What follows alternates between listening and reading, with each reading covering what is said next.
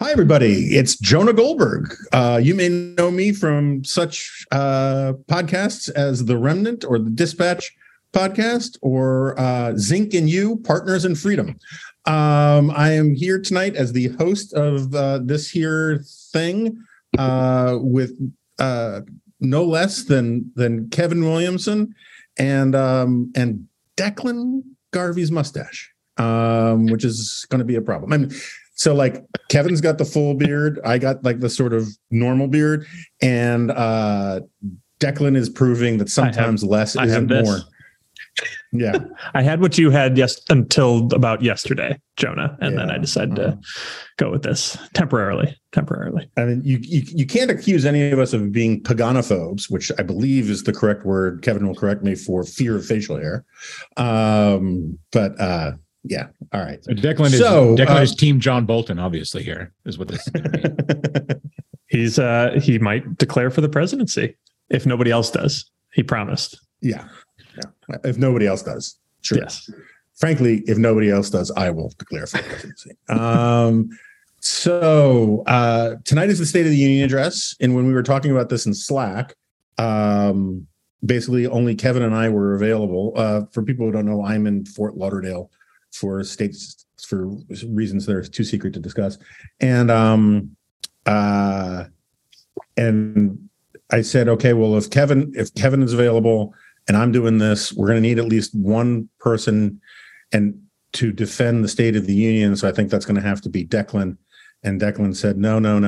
We're going to have to get somebody else because I won't defend it either. So why don't we just start here before we get into the lowest form of punditry, really, which is predicting what someone is going to say in an hour, and just talk about the institution itself. Kevin, I associate you with hatred of the State of the Union more than I do with Declan because he's not a hater. What is your gripe with it? I made a little bit of a thing of it, I guess, over the years. Yeah. I'm a small R Republican, and I would like to see our government behave like the government of a democratic republic and not like some sort of miniature Napoleonic imperial nonsensical thing.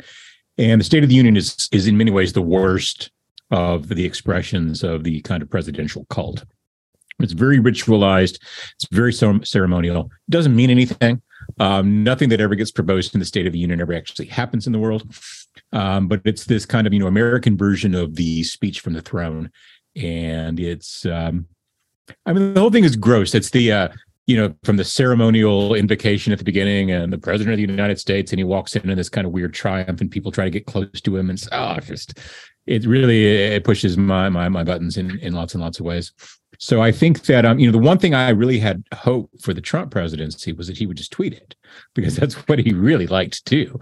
And I think you actually probably could tweet the State of the Union. Now, Joe Biden being Joe Biden, he's not going to tweet it, but he could do a Facebook post. I think that Facebook would be about his speed, about the right thing.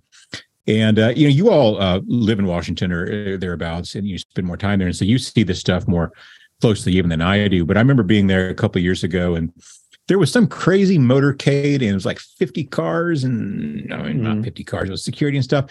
And it was like the Secretary of Agriculture going to lunch or something like that. We need to dial all that stuff back. And the State of the Union is a good place to start, I think.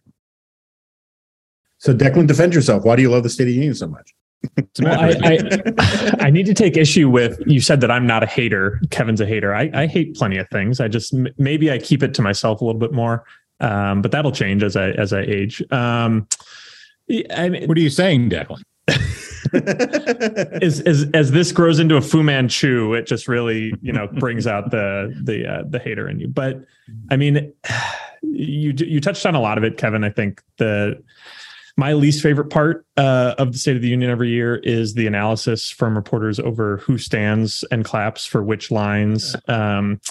It's treated as, this is how you read the tea leaves of individual districts, and which lawmakers are going to be more willing to work with Biden on XYZ issue. It's literally just the worst form of punditry, I think, that we engage in here in Washington. Jonah, you mentioned that you can't predict what somebody's going to say in an hour speech. I actually can, because I'm part of a super secret White House Correspondents Association club where I get excerpts of the speech emailed out an hour ahead of time. And I can tell you that in about 45 minutes to an hour, Biden's going to say something along the lines of, "To my Republican friends, if we could work together in the last Congress, there is no reason we can't work together in this new Congress."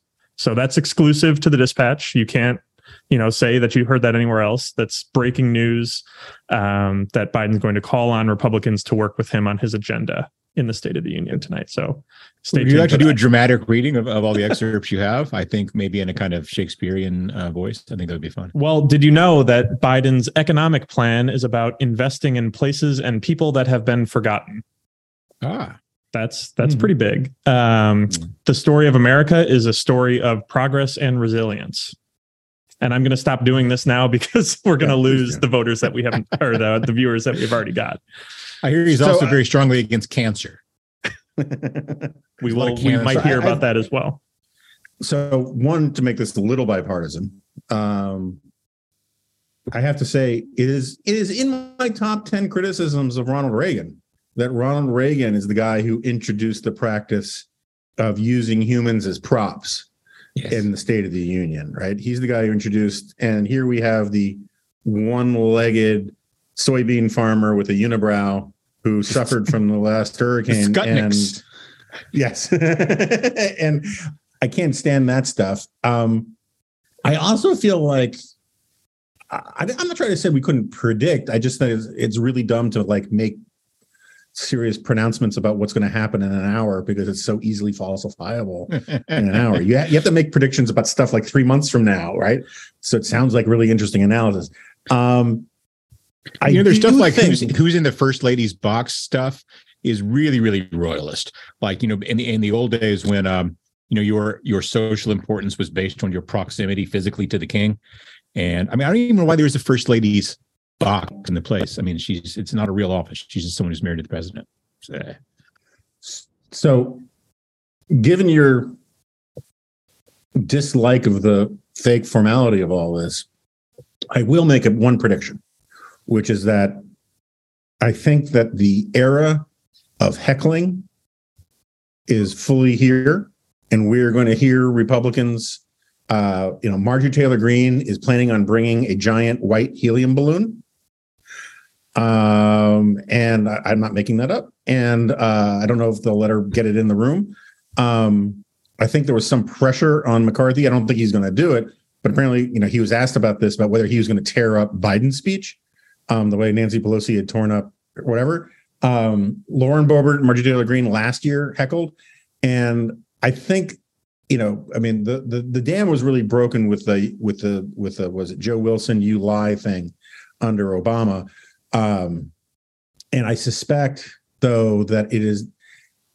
I tweeted about this morning. It's sort of a Baptist and bootleggers problem, where the Democrat Biden, I bet you, is going to put language in the speech that he hopes gets booed, and then he's going to use the boo to condemn and be disappointed by the incivility of Republicans, and Republicans are going to take the bait, or at least some are, and it will be the benefit of Marjorie Taylor Greene and Lauren Boebert if they do it, and it'll be the benefit of the White House if they do it, and it'll be the detriment to the Republican Party and the country if they do it.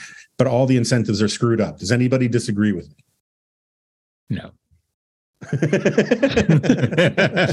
Yeah, after the near physical violence that we saw during the speakership fight, I don't think we'll get there tonight, but I wouldn't rule out us getting there within the next 10 State of the Unions. So it's we can always thank our lucky stars that there's not a bleeding Sumner on the floor of the House right now. Well, that's one of the problems is that walking sticks have really gone out of fashion. And if Marjorie Taylor Greene's going to pummel someone with a helium balloon, it's just not going to be the same. All right. So I think I've exhausted all of my interest in the State of the Union address, except I think there's one question we should chew on for a second. because it will provide a nice segue to another topic. What does Biden say about the balloon in the State of the Union address? And what should he say? And what do you guys make of the whole thing, generally speaking? Declan, you can go first. You wrote the Morning Dispatch this morning. I've seen some reporting. And again, this is an easily falsifiable claim that I could look silly in a little bit about, but I've seen some reporting that he's not going to mention it at all. That they wrote the speech was written prior to. I mean, for those of you who don't know, the State of the Union speech is an absolute Frankenstein monster that's like cobbled together by 50 different people over the course of like months, with different department heads fighting to see what's going to make it in and different priorities. It's not a well-written speech ever. It's always just a laundry list of here's a list of things the Department of Agriculture has done. Now here's a list of things the Department of Commerce has done.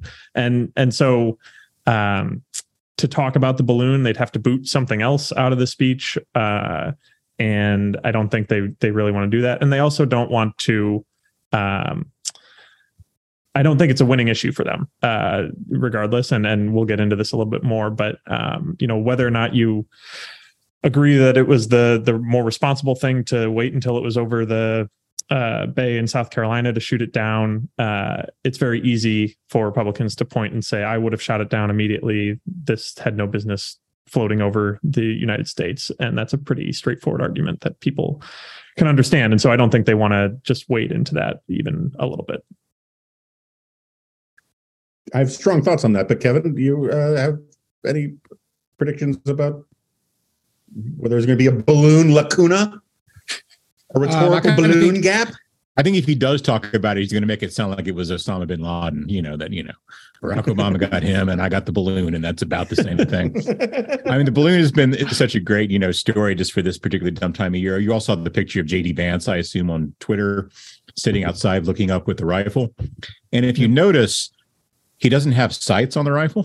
Right, the sights are folded down anyway, and so a guy sitting around with a loaded gun looking up at the sky and no way to aim it is a perfect metaphor for politics of our time, I think. So I think we should have balloons every day.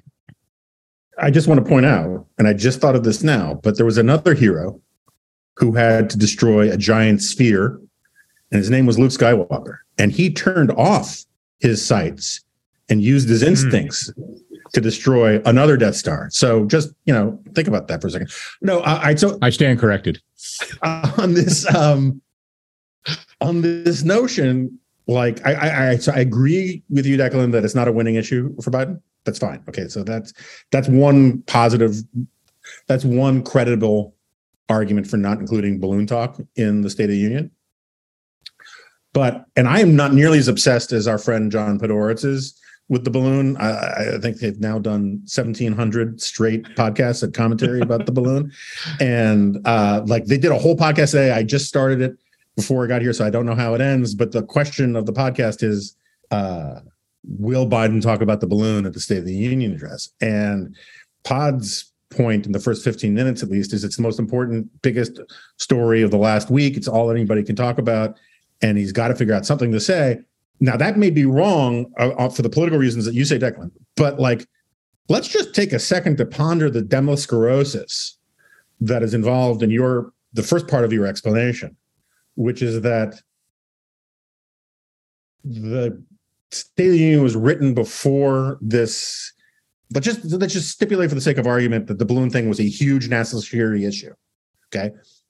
The idea that you can't take anything out of the State of the Union from the Department of Agriculture's paragraph or the Department of Labor's paragraph to talk about something that the entire country is concerned about and talking about, because this was a delicately choreographed and balanced approach to the permanent bureaucracy in Washington, is bananas. I'm not saying you're wrong. I'm just saying that, if we are really at the point where the soybean subsidy crowd at the Department of Agriculture is more important than allegedly a Sputnik moment, that's really weird, and that's a real bad sign.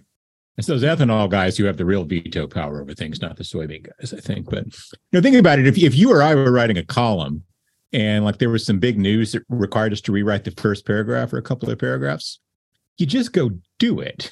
And that's just a column. This is the State of the Union. This is something that's going to be, poured over by historians for God knows what reason, but they will in the future at some point. You would think that they would want to get, the current events in there. But speaking of rewriting columns, I forget which sports writer said this on a podcast recently, but it made me laugh so hard that, as a baseball columnist, you have to file 30 minutes to an hour after the game's over. So you're writing the story over the course of the game. And if something dramatically changes in the ninth inning, everybody gets frustrated because you have to tear everything up and start over. He didn't want to do that this one time. So he just kept his old column and then added a sentence at the end that said, "or so we thought," and then added one paragraph at the end and just summarized the last, the most important part.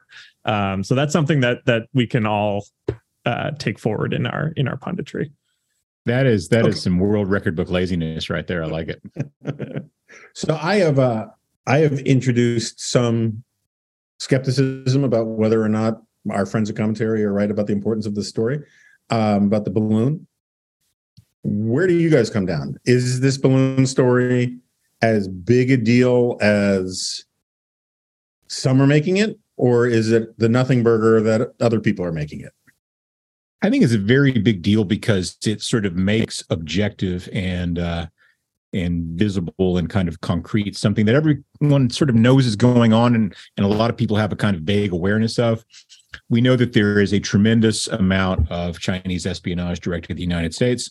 We know that some of it goes far beyond kind of what's generally accepted as norms for that kind of thing in current international relations. Some of it's really truly outrageous stuff with police stations operating around the world and various things like that. So sometimes it's a little version of the big thing that you can kind of get your head around that ends up being the thing that's really politically important.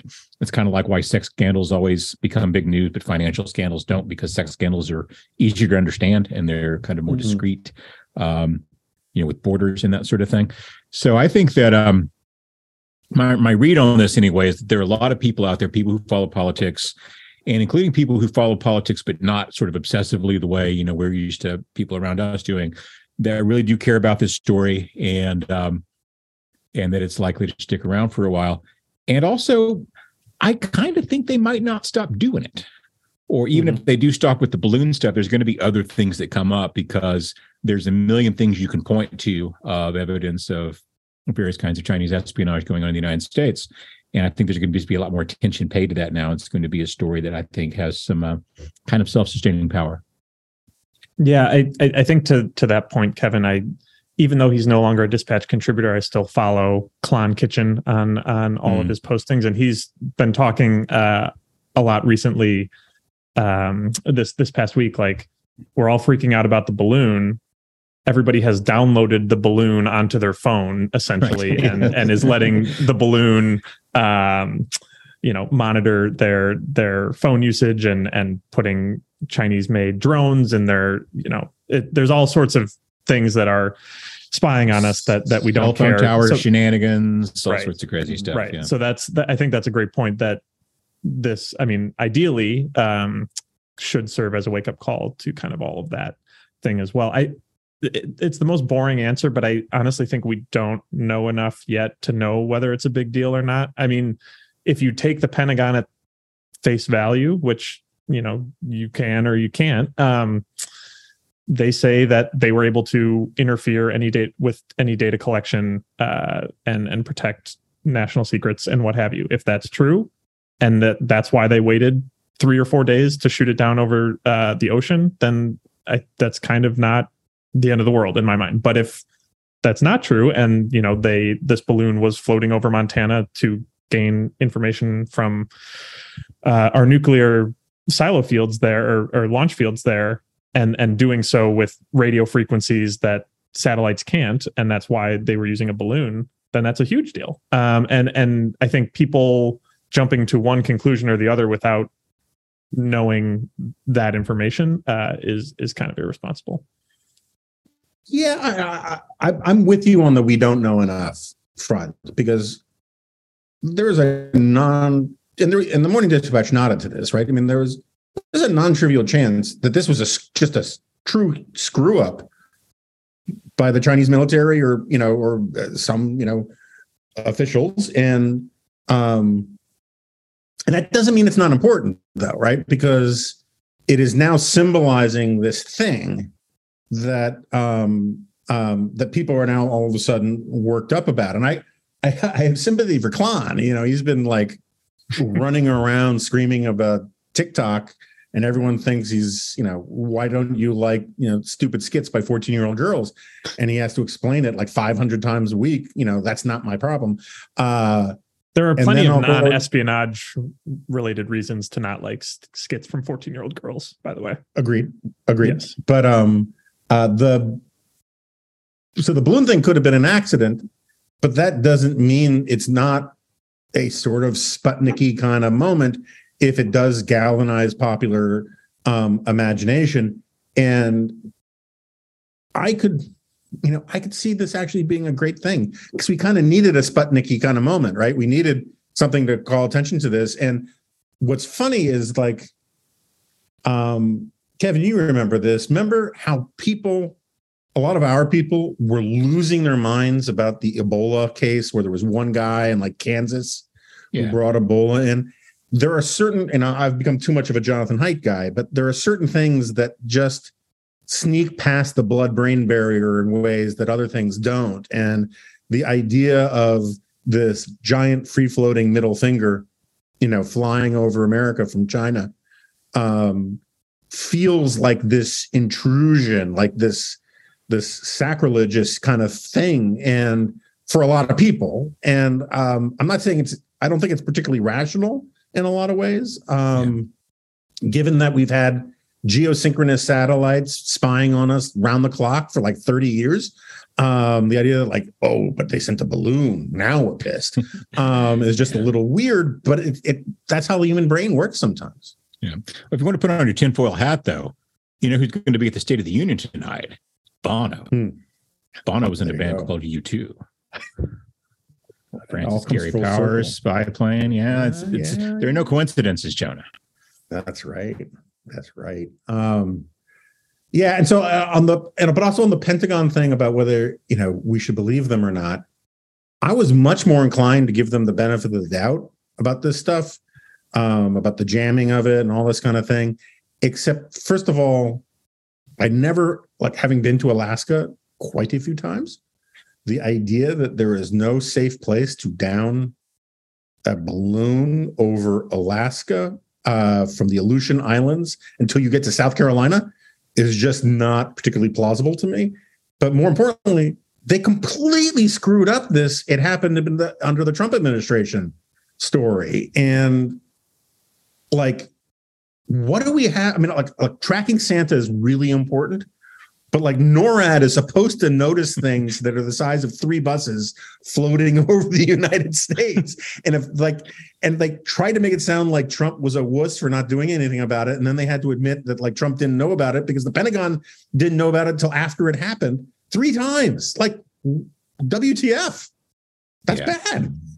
I want to give him the benefit of the doubt for this stuff. And every time I hear about, some, crazy story, the CIA was behind this Iranian rocket scientist getting killed in a car wreck or something, I want to believe that stuff because I want him to be competent, but I don't believe that stuff. I think they're basically not very good at their jobs. And if I disappear after this, they're better than I thought. But still, I don't think they're very good at it.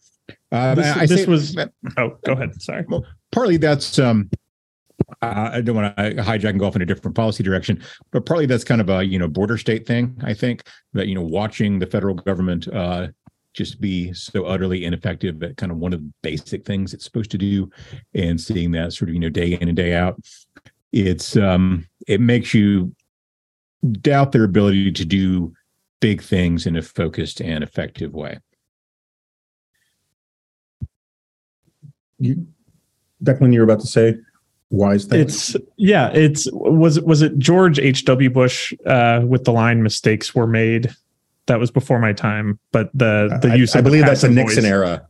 Okay, that comes from the Nixon era. Yeah, because I think it's being supplanted by what the NORAD general said yesterday, which was we might have had a quote unquote domain awareness gap to explain which why is they straight did out not of Dr. see, Strangelove. I mean, right, which is why they did not see the 3 bus size balloon floating around. So, if you mess up something at work at some point this week, just tell your boss there was a slight domain awareness gap. Yeah, that's like after the 4th cocktail, you have a domain awareness gap. All right, so we should move on to more to ranker punditry. Where to begin? Where to begin? How about with Donald Trump? Apparently, this afternoon was going fully ballistic against Ron DeSantis. Apparently, he reposted someone accusing him of being a sex offender or pedophile groomer or something like that. Where do you guys see the state of play right now? I don't think that's a relatively strong position for Trump to be in before DeSantis has even declared himself as a candidate, that he's reposted it. Unfortunately, I'm on Truth Social for all my sins, and I saw you to be so. yes. And so I'm able to see this. I don't even want to justify it by explaining it, but it's basically just a blurred out, pixelated image that appears to be from the 90s of somebody who kind of looks like Ron DeSantis. It might not be, but standing next to 3 women, and just some person saying that it's when he was a high school teacher and students, and just insinuate. I wrote down, Trump wrote, "That's not Ron, is it? He would never do such a thing. No way, ? So protects himself from any defamation claims. He's just asking questions. But it's not, I don't think if he felt secure in his leadership of this race and his ability to win it, that he would be doing this 6 months before DeSantis even decides to get in the race. I kind of think that one of the things that's going to cause me to want to pull my hair out, but not be able to, of course, for genetic reasons, is that over the next few months, we're going to hear a lot of Republicans saying, well, Donald Trump is a crazy person. He's a nut. He's just this off the tracks, unhinged guy. What happened? And I'm going to be screaming at them, he was that way 10 years ago. Yeah. He was that way when you idiots nominated him and elected him. And this is not new stuff for him. He's always been this guy. He's always been this kind of, crackpot, conspiracy theory, slander first, ask questions second sort of guy. And I don't think that it hurts him with his basic, committed base. I think that those folks are just essentially cultists, and nothing's ever going to change their mind about him. I will disagree with that briefly. I do think in 2016, when he's doing this kind of thing to Ted Cruz and Jeb Bush and Marco Rubio and the list goes on, those guys were essentially in a different political party than Trump was at the time. They were both running for the Republican nomination, but no allegiance whatsoever between them, different sets of voters, kind of a totally different mindset. DeSantis was in office or in some sort of office before Trump, but really was born and bred of the Trump era, made his name during that time, and has modeled himself after Trump in a lot of ways. And I think Trump turning on one of his own, somebody that his base also likes, is going to, people cheered Trump on when he made fun of Jeb. I don't think that Republicans are they like Ron DeSantis, even if they might prefer Trump to DeSantis. I think that they are going to be pretty taken aback that Trump's calling somebody that they like a pedophile. That's going to ring a little bit different than blaming Bush for 9/11 or whatever else Trump did in 2016. It's just a different. I mean, I've talked to some people recently who voted for Trump, but see this kind of stuff and say like, what I like Ron DeSantis. Why is he doing this? And so, I mean, maybe we'll have more people getting the wake up call that you're talking about, Kevin. Yeah, I think you're both right. For some people, literally, there's no questioning Trump no matter what. But for other people, this does shake them. And I think the best single example is, a lot of people don't know who he is, but there's this guy, Bill Mitchell, right? That's his name, who was as crazy a hardcore Trumpist. Like, some people for years thought maybe he was a parody account on Twitter because he was just so obsessed with how awesome Trump was. There's no such thing as a boulder too heavy that Trump couldn't lift and all that kind of stuff. And he's now like, that's it. That's my last straw. How you could go after a decent man like Ron DeSantis. And it does call into question, like, this is the thing that broke the spell for you. Like, you were okay with him calling Ben Carson a pedophile, but it's only when he calls Ron DeSantis one that, like, oh my gosh, that's terrible. And so but regardless of where the number is, right, who it pulls, like how many people it turns off versus turns on, it's not additive, right? I mean, there's nobody who wasn't in Trump's column who will now be in Trump's column because he goes after DeSantis, right? So it's a little bit like, the salesman who, he says, sure, we lose money on every sale, but we'll make it up in volume. Like, there's not a lot of people moving into Trump's column when he does this stuff now, is there? I see you kind of shaking your head, Kevin. So I think there are a lot of crazy people and degenerates out there, and Trump may inspire some of them to greater political action that they've engaged in the past. Maybe I'm overcorrecting here because I thought it was so ludicrous in 2016 that he would ever be nominated or elected president. And I was very, very surprised on election night, as a lot of people were. So my estimate of his political prospects keeps going up as my estimate of the American public keeps going down. I guess that's the trade-off there. And well, the math there checks out. Yeah, I think it does. Listen, I don't think it's very likely right now that Trump's going to be the nominee or that he's going to be elected president of the United States again. I don't think that's the most likely outcome that we're looking at. But I don't think it should be written off with contempt and derision either. And I don't think that it's the sort of danger that you can underestimate, or that you should underestimate, rather.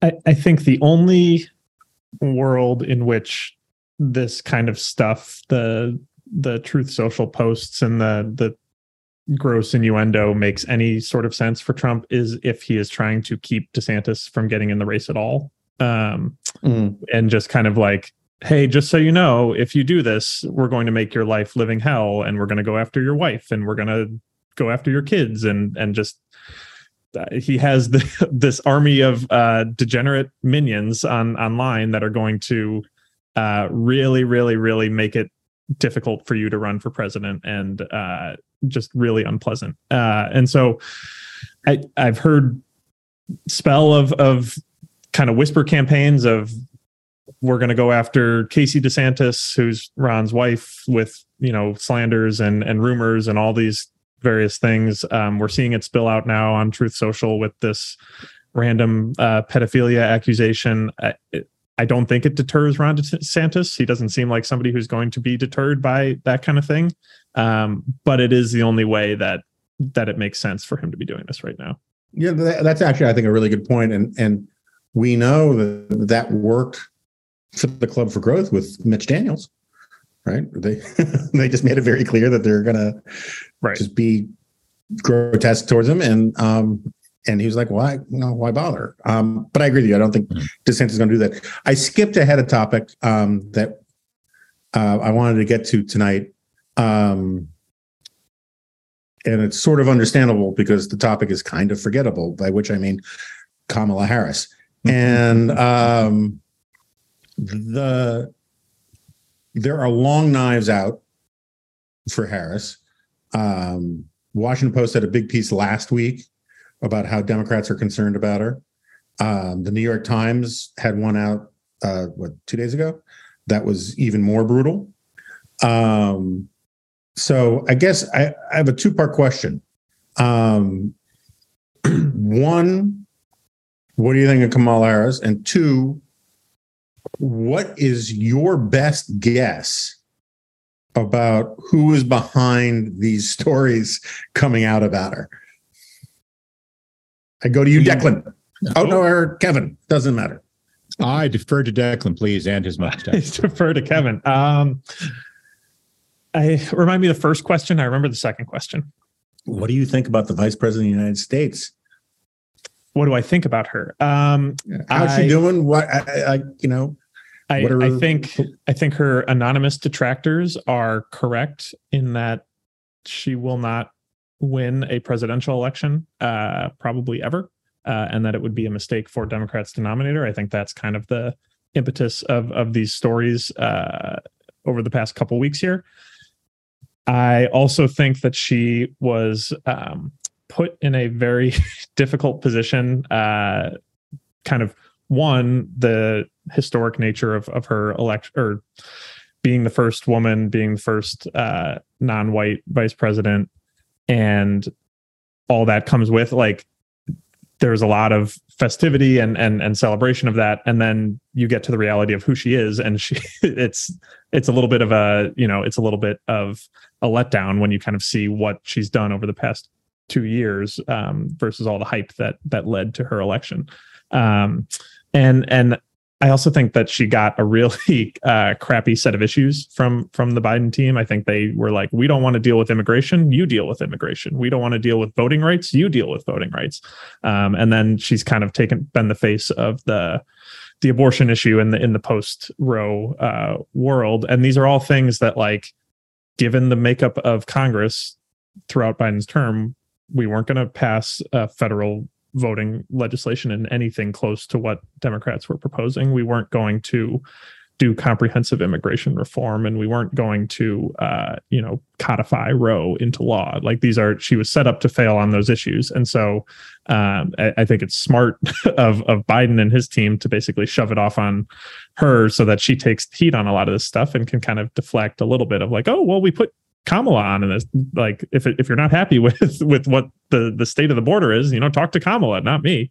And so I think it's tough, but at the same time, it's just, it's the job, and this is why a lot of people don't want to be vice president, is because it's not a pretty good job. Well, in some ways, it's a great job, right? I mean, it's a job essentially with no formal constitutionally defined responsibilities. You're just there, and occasionally you cast a tie-breaking vote in the Senate if it comes up. But that's really the problem for someone like Harris, is that the choice in that job is a choice between being a scapegoat, which is what she's going to end up being, and being a non-entity. You can be one or the other. And she could have been a perfectly fine vice president if she weren't trying to be presidential candidate in waiting, or being forced to be these things. Sort of, ersatz co-president, specialized president for this, that, and the other issue.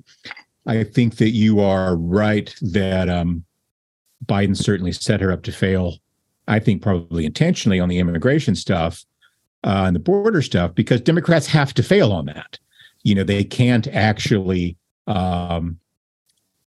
achieve a bipartisan compromise that would effectively solve those problems, because they're held hostage by a certain element of their base that would see this as betrayal, that would see anything other than, kind of blanket amnesty and legalization, and something quite close to open borders, I think, in some ways, among certain people on the Democratic side, is the only, kind of humane and tolerable outcome, which, of course, is just politically impossible. Not only is it politically impossible, it's also not what Joe Biden wants. He is not someone who is an open borders kind of guy. He has a very deep vein of, economic nationalism in his thinking. And of course, who he ends up sounding like a lot on this stuff sometimes is of course Donald Trump, who sounded like Bernie Sanders back in 2015 or in 2016. They all had sort of the same ideas about this stuff that it was a billionaire's plot to drive down the wages of the working man and all that kind of thing. So, you ask, what do I think about Harris? And the answer is, I don't almost ever. And I think that's probably the best you can say for. I hadn't given Harris a minute's thought until we decided to do this as a topic for today. Then suddenly, I remembered vaguely reading some stuff about her in the paper. I think that probably the best thing she did for herself was actually say no to Biden on some things. They kind of wanted to make her the formula shortage czar, apparently. Mm-hmm. And she just said, no, not going to do it. What are you going to do? Fire me? And so I think that, for someone like, how to put it, the only happy people in the Senate are the senators who know they're never going to be president. The ones who think they're always one or two elections away from being president are miserable being senators because that's not what they want to do. They want to do something else. Whereas people like Mitch McConnell, who he's happy being a senator, he's going to be a senator. That's all he's ever going to do, and he can kind of be good at the job. The only people who are happy being vice president are people who know they're never going to be president of the United States. And I think Harris actually, if she would get it through her head that she's not really a very good politician, that she almost certainly wouldn't have been elected to the Senate from any state other than California, and that she's probably never going to be president. She's probably never going to be a very credible candidate. The last time she ran for the Democratic nomination, she did really, really poorly and showed herself to be just not good at that particular thing. Then she could be a happy vice president. She could do what vice presidents need to do, support the main guy in whatever ways that needs to be done, and just do that sort of non-job to the best it can be done. So two points I would make. One, there are certain kind of issues where you can tell people are in a sort of beltway mainstream media bubble by how they, not so much what they think, but how they respond to people who disagree with them. And Steve and I, we have this running conversation because he does meet the press quite often. And I do, all these CNN shows, and actually I'll be on Meet the Press this Sunday. So there you go. And when you tell people that you think that Harris has been at best mediocre, if not quasi disastrous, they think you're crazy. They don't know how you could formulate those words. I was on CNN the other night, and with the guy who wrote the Washington Post story, and with Karen Finney, who's a very nice lady. We're kind of becoming buddies because we're on TV together all the time. She's a Democratic consultant and the host of the show. And I just basically said, I don't think Harris is a very good vice president, and I don't think she's a very good politician. And they all looked at me like I was crazy. And when I had these conversations in the green room, which I'm not supposed to betray stuff, but I would just say, sort of generically speaking, I have said in the past, I thought Biden's selection of Harris was one of his biggest mistakes. And it's like if you were home, like Louis C.K. has this bit where he's complaining about people who complain about flying and how awesome flying is. And he says, if you complain that you sat on the runway for an hour, people will turn off the water while they're doing the dishes and turn around and say, what happened to you? And it's like, that's the reaction I get when I say Kamala Harris is a bad bad politician. They can't comprehend it. And yet the poll numbers are obvious about this, right? I mean, we don't have to get into like convoluted theories. She's been more unpopular than Biden from the beginning. The majority of Democrats don't want her to run, don't like her, don't want Biden to run either. And so anyway, my criminology about this is I think these stories are somewhat planted by the Biden White House to either encourage her to shuffle off the ticket, Jeebus out of the rest of the party into understanding that they have no other choice but him for 2024. Don't know what you think about that, but that's my own sort of like pocket theory about this. Well, I don't think you can underrate the power of the Buttigieg machine. That's true. Fair point. Which is really behind everything. It's pretty much the Illuminati and the Buttigieg network. It's the piece does get to, I wrote down one line here from, this is the New York Times piece that we're talking about. Some say the party's biggest challenge would be finding a way to sideline her without inflaming key Democratic constituencies that would take offense. And I think that's kind of what you're getting at there a little bit, Jonah, in that it's black middle-aged ladies in South Carolina, right? Like, yes, very important. But like, very important. I think this is why people in those green rooms and people in DC and just Democrats in general don't understand the disconnect, is like, because on paper, she's a great candidate. She's a black woman in her either late 40s or early 50s, prosecutor, senator, vice president, has the resume. And so if you're just viewing it entirely through that lens, then it makes sense that Biden picked her. But then you have to watch her exist and interact with voters and interact with the press. And, you know, the video on her birthday last year where she shouted surprise herself, then walked into a room of people holding a surprise party for her is my favorite thing. I think I've mentioned it on Dispatch Live before, but it's like, she's just kind of funny. And so it's, you know, I think that's going to be an issue. Is obviously the vice president is presumed to be the heir apparent most of the time with these things. And especially when you have a vice or a president who's as old as Biden is. But if the Democrats want to win, they have to kind of jump the line there and move her out of the succession plan. And that's going to be difficult given the kind of their focus on identity politics. When the Times story came out, you know, Eric Johnson of Dallas, America's mayor, took to Twitter to complain about it. And he said, you know, let me translate. The New York Times just reported that some leading white Democrats want to get rid of Kamala Harris, but don't know how to do it without upsetting blacks, women, and especially black women. And I think that, you know, pretty well sums it up. But I also think that some leading white Democrats is a pretty good example of the people who write and read the New York Times and the Washington Post, and that this is a, you know, particular kind of slice of that, you know, upper middle class professional world that spends a lot of time talking to itself and not to other people.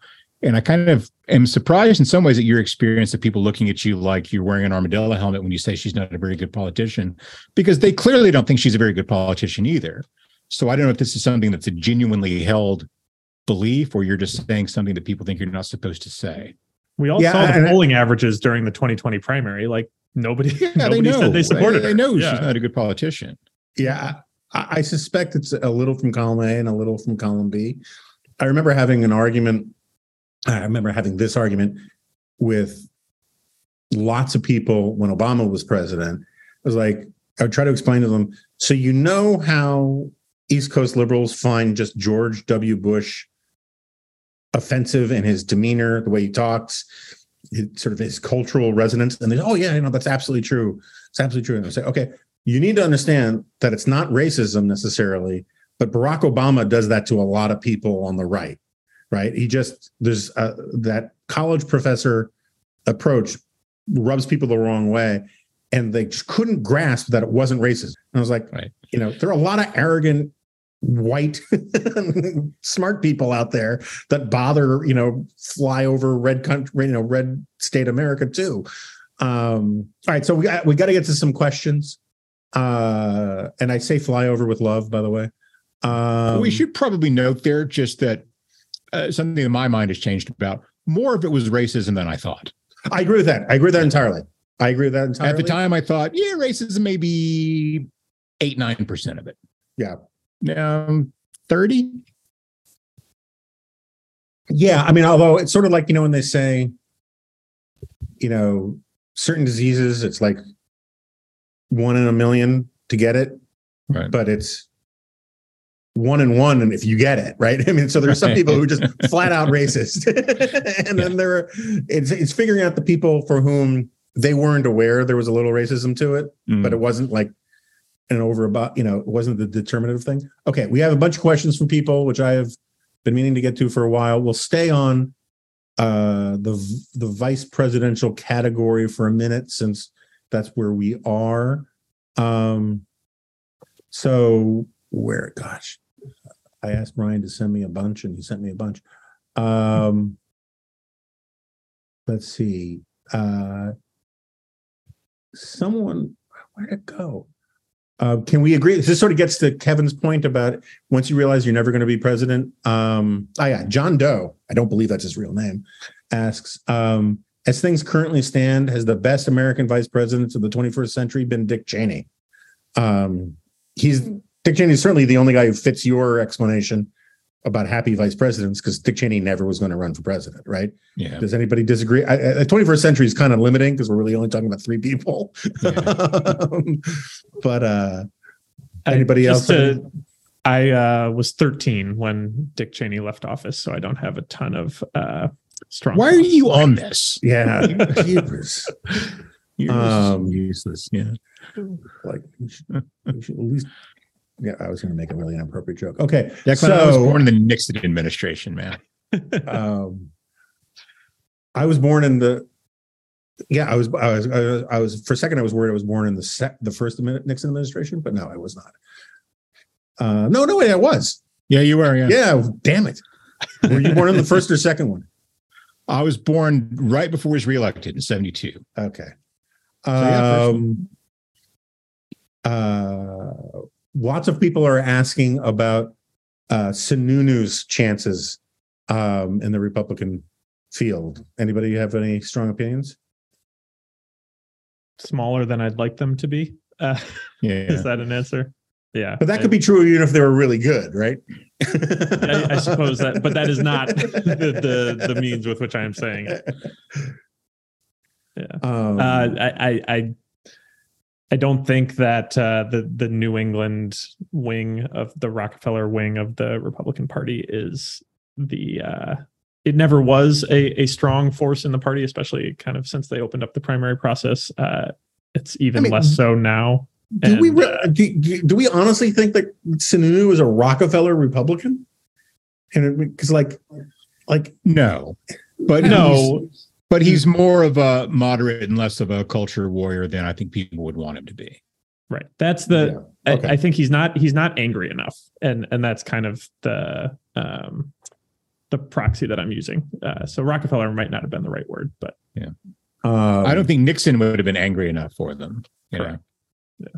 Well, but see, so this is something that people talk about a lot during the impeachments, which was if Twitter had existed and Fox News had existed, would Nixon have resigned?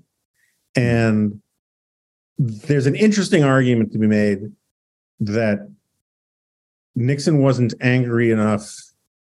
When you say Nixon wasn't angry enough, Nixon was plenty angry. Yes. Just American institutions wouldn't allow him to be honest, wouldn't allow him to be as angry as he was in public. And now we allow it, right? I mean, Len Garment would tell these hilarious stories about, Nixon saying to Henry Kissinger, Henry, I want you to bomb Hanoi in the morning. I want to wake up and I want to see the picture. I want to see the front page of the New York Times saying we bombed North Vietnam or whatever. Or Henry, I want you to make sure that we, firebomb Brookings or whatever, all these kinds of things. And all the guys around him was like, yes, Mr. President, of course, Mr. President. And then they wouldn't do it. This was late night drunk Nixon, right? Yeah, for sure. But can you imagine late night drunk Nixon on Twitter? It would be pretty friggin' awesome. Because Sean Hannity used to do Twitter after 8:00, and I get the feeling it'd be a lot like that. Yeah. Sean Hannity after 8 was the best Twitter ever. All right. What do you guys think of Nikki Haley's chances of winning the nomination? I'll let Kevin take that one. Good. I mean, I wouldn't say that, I'm above 50% on anybody right now.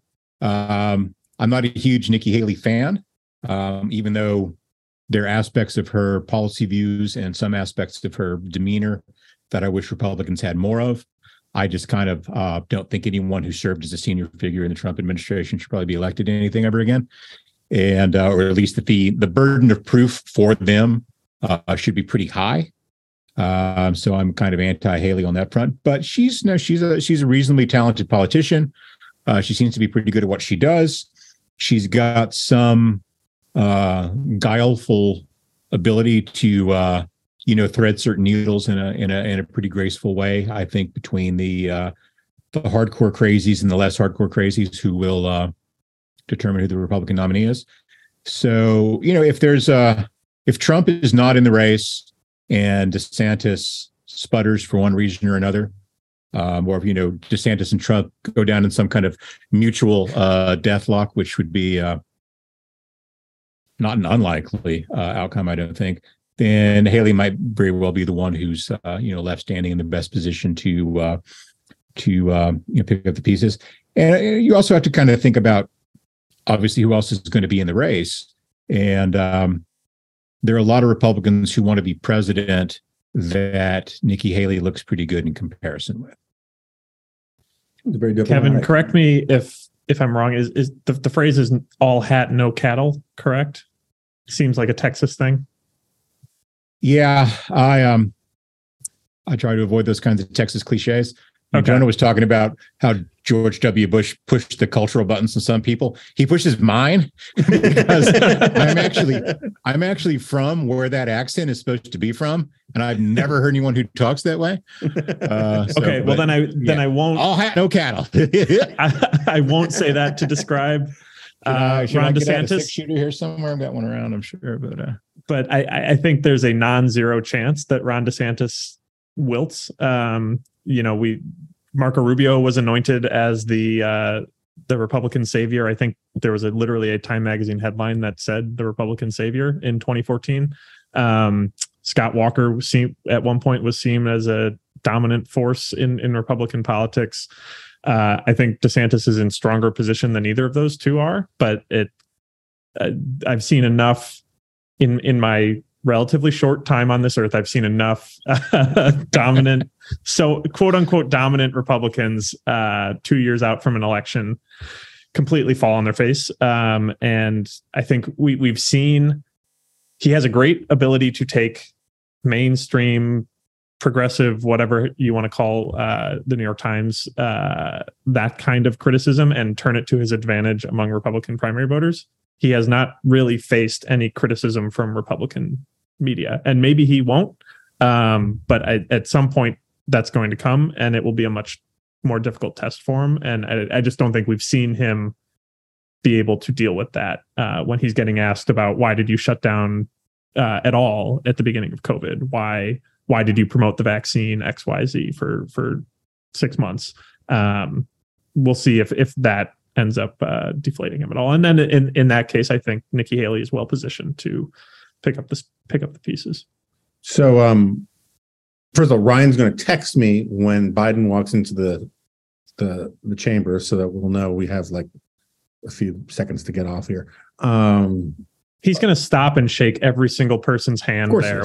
When he enters the chamber, we'll have an hour.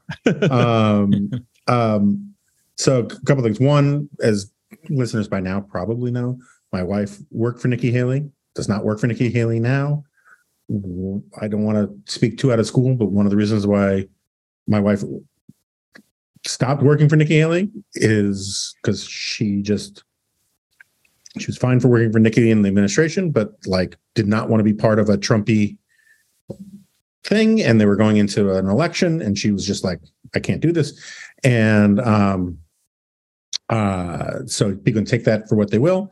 But they still have a good personal relationship, but I have no problem with criticism of Nikki. Second, Declan, your point about Ron DeSantis, I wrote my LA Times column basically exactly on this point, which will be up on the Dispatch tomorrow. Oh. I think the Rubio isn't the best comparison. It's actually it's Scott Walker, right? It's difficult to explain to people, but like Scott Walker for a time was the golden boy of the right. He was right in the sweet spot of Tea Party GOP issues, right? He took on the labor unions. He won his seat 3 times in 4 years, right? Fighting for these sort of, back both, the deep state or the administrative state or whatever we want to call it, it used to be the labor unions, the public sector unions. That was the obsession with the Tea Party GOP. And he discovered that, and he was from an important state, a state that we didn't think, could be Republican, and he turned it. You watch his announcement video where he announces his campaign. It's all about, I'm the one fighter who's actually won. It's fight, fight, fight, win, win. It's very itchy and scratchy kind of like Republican Party stuff. And he utterly fizzled after being the front runner in Iowa and New Hampshire, because the skill set and the issues, it's very much like Kamala Harris. She spent her time in California, not actually being tested against in competitive races outside of a primary. Ron DeSantis is a little different, but at the same time, the stuff that works for him as a governor in a red state, that's not going to be the same issue climate that he has when he's actually running for president. And when he has to give like 20 or 30 interviews a day, and he's got a notorious sort of short temper with stuff that he thinks is stupid. So when I just, our colleague Nick Cottagio was shocked when I said I didn't think either Trump or DeSantis were going to be the nominee.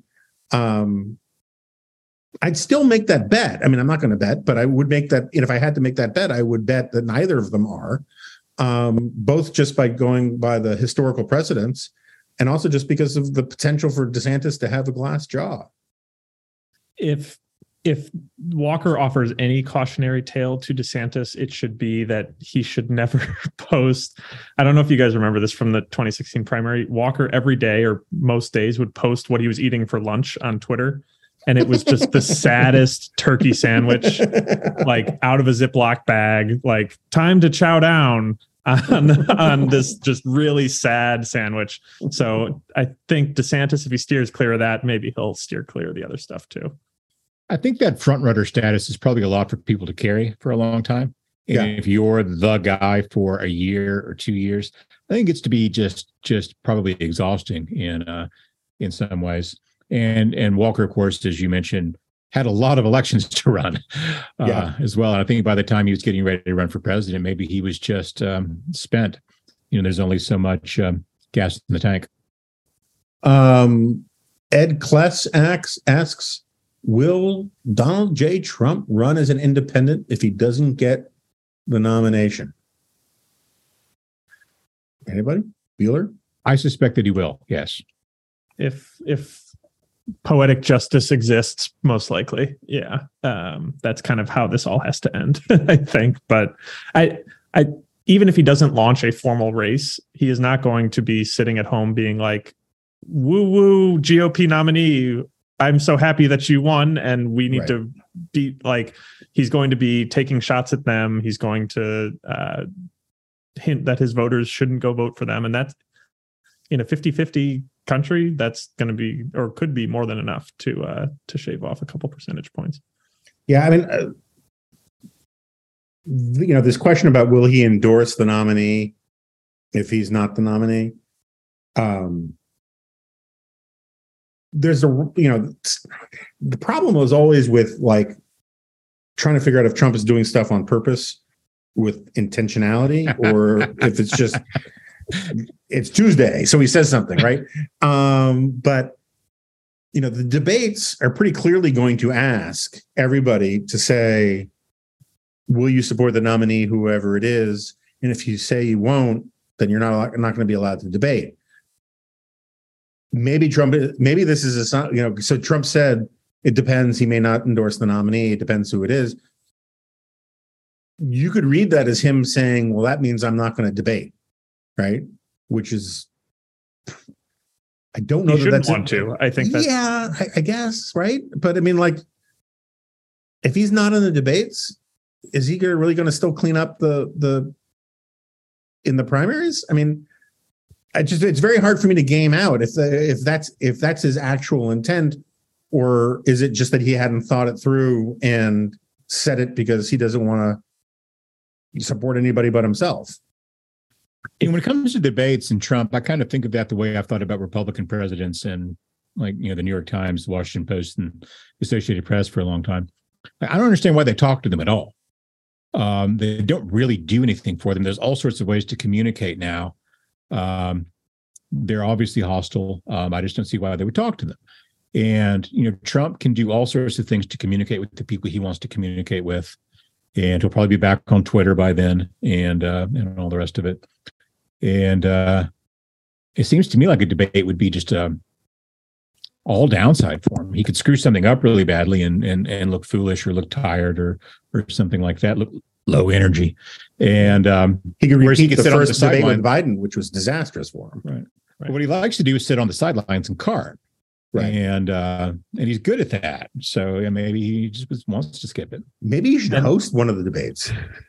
Like, ask the questions. That would be awesome. At Mar-a-Lago, that would be great. Yeah. The other difference is that in the debates in 2016, he was the change candidate, and now he's the status quo, right? And at least within Republican politics, and that he can't go up there and just say, like, I would have this magic plan to fix healthcare, which enough people believed at the time. But now his opponents can say, like, well, why didn't you do it in the 4 years that you were president? And the two of them, when you had both chambers of Congress, he has to actually defend a record now. And on COVID, that's going to be very difficult for him to do, given kind of how that issue has shifted over the past 2 years. I agree with you, Kevin. I think it's all downside for him to get up there. I'm not saying I think it would be better for the country if he did it. I mean, people should have to face these difficult questions. But I don't think his advisors are going to be all that upset if he says he's not doing it. I think if he ran an independent candidacy and tanked Republican prospects in 2024, the upside of that would be that's probably what it will take for the Republican Party to finally liberate themselves from the sycophantic posture they have toward this demagogue. And maybe that's not the worst one to lose. So this is a conversation that will definitely be continued, but Biden has walked into the room. According to Ryan, he is shaking Supreme Court justices' hands as we speak. All of them? Ryan thinks that he shook Matt Gaetz's hand, which means that that Biden may now, just from the contact, fails drug test. So we should probably call it a night. I want to thank, first of all, thank you guys for being here. Thank you all for watching, as always. Also, we are in the midst of intense internal discussions about new swag and merchandise for the Dispatch. So if people have interesting, cool ideas, please send our way. We'll see you all, or someone will see you all next week. So thanks for watching.